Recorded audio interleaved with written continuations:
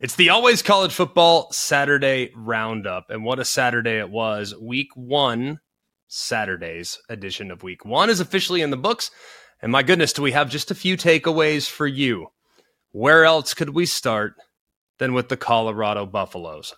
I will be the first to admit, I was outspoken. I said, man, I just don't know. I didn't say I think they'd be bad. I said, I just don't know. I can't buy in just yet. I can listen to the hoopla. I can listen to the excitement surrounding Deion Sanders and how he's probably going to build this thing and that they'll get there.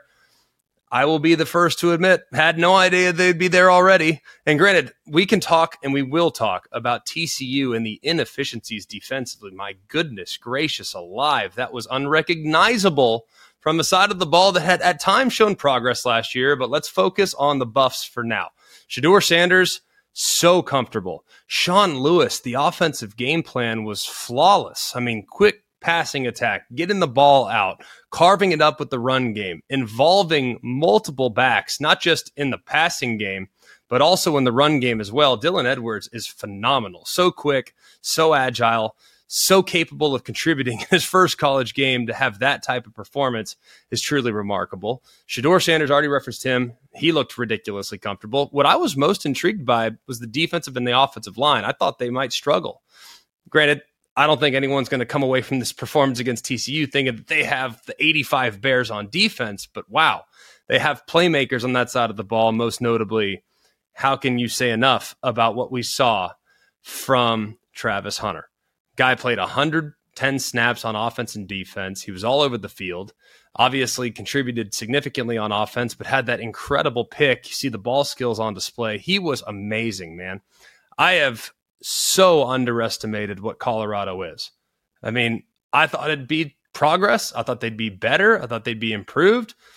I didn't think they'd be a contender. And if they can repeat that performance offensively, they'll be a problem for everyone in the Pac-12. I don't think they can win the Pac-12, but I do believe very much that they can match up pretty well against some of the teams that want to light up the scoreboard. 10 seconds on the clock. How many things can you name that are always growing? Your relationships, your skills, your customer base. How about businesses on Shopify? Shopify is the global commerce platform that helps you sell at every stage of your business. From the launch your online shop stage, to the first real-life store stage, all the way to the did we just hit a million orders stage, Shopify's there to help you grow.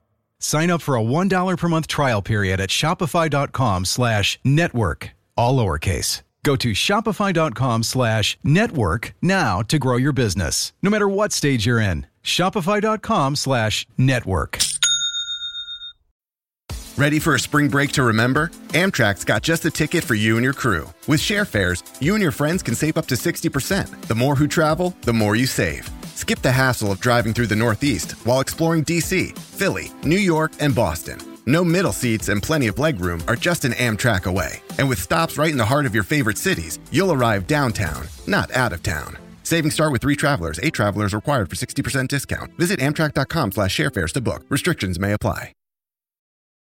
Another big takeaway, Michigan, very solid in their performance.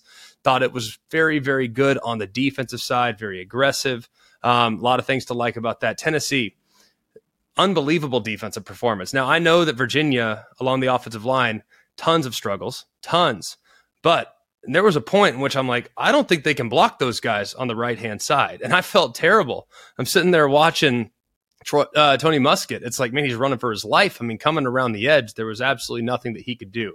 Oklahoma was insane, even though Arkansas State's completely overmatched. To win the way they won and the way they played in the first quarter of that football game was nothing short of remarkable. Ole Miss, great offensive performance. Oregon, great offensive performance. Ohio State, little sluggish. I need to watch the tape. I did watch it in the booth leading up to our game, but I didn't get to really break it down. I really want to break it down before I weigh in on how they can fix what they had going offensively. However, defensively, one of the best defensive performances we've seen from them in an opener in a very, very long time.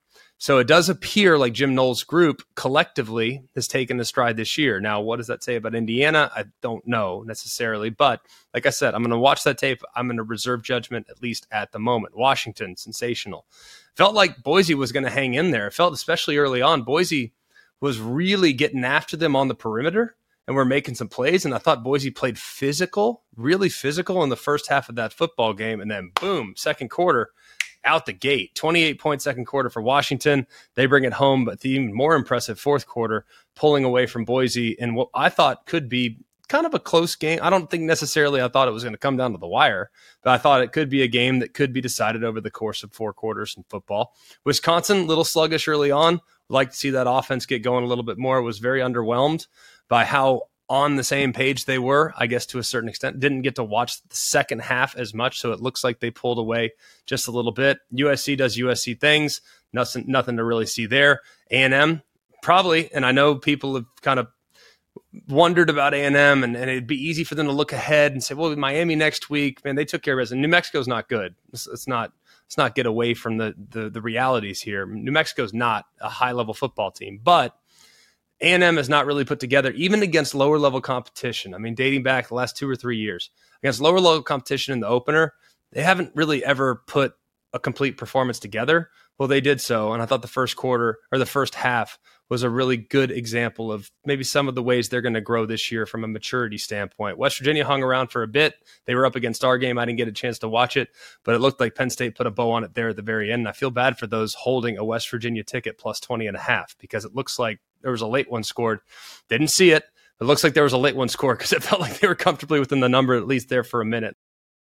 Getting engaged is a moment worth cherishing. A one-of-a-kind ring that you design at Blue Nile can help your love sparkle. Just choose your diamond and setting. When you've found the one, you'll get it delivered right to your door. Finding the right engagement ring can be nerve-wracking. At Blue Nile, you'll have the expert guidance needed and a diamond guarantee that ensures you're getting the highest quality at the best price. Cherish all of life's moments and save up to 30% at BlueNile.com. That's BlueNile.com. It's only a kick, a jump, a block. It's only a serve. It's only a tackle, a run. It's only for the fans. After all, it's only pressure. You got this. Adidas.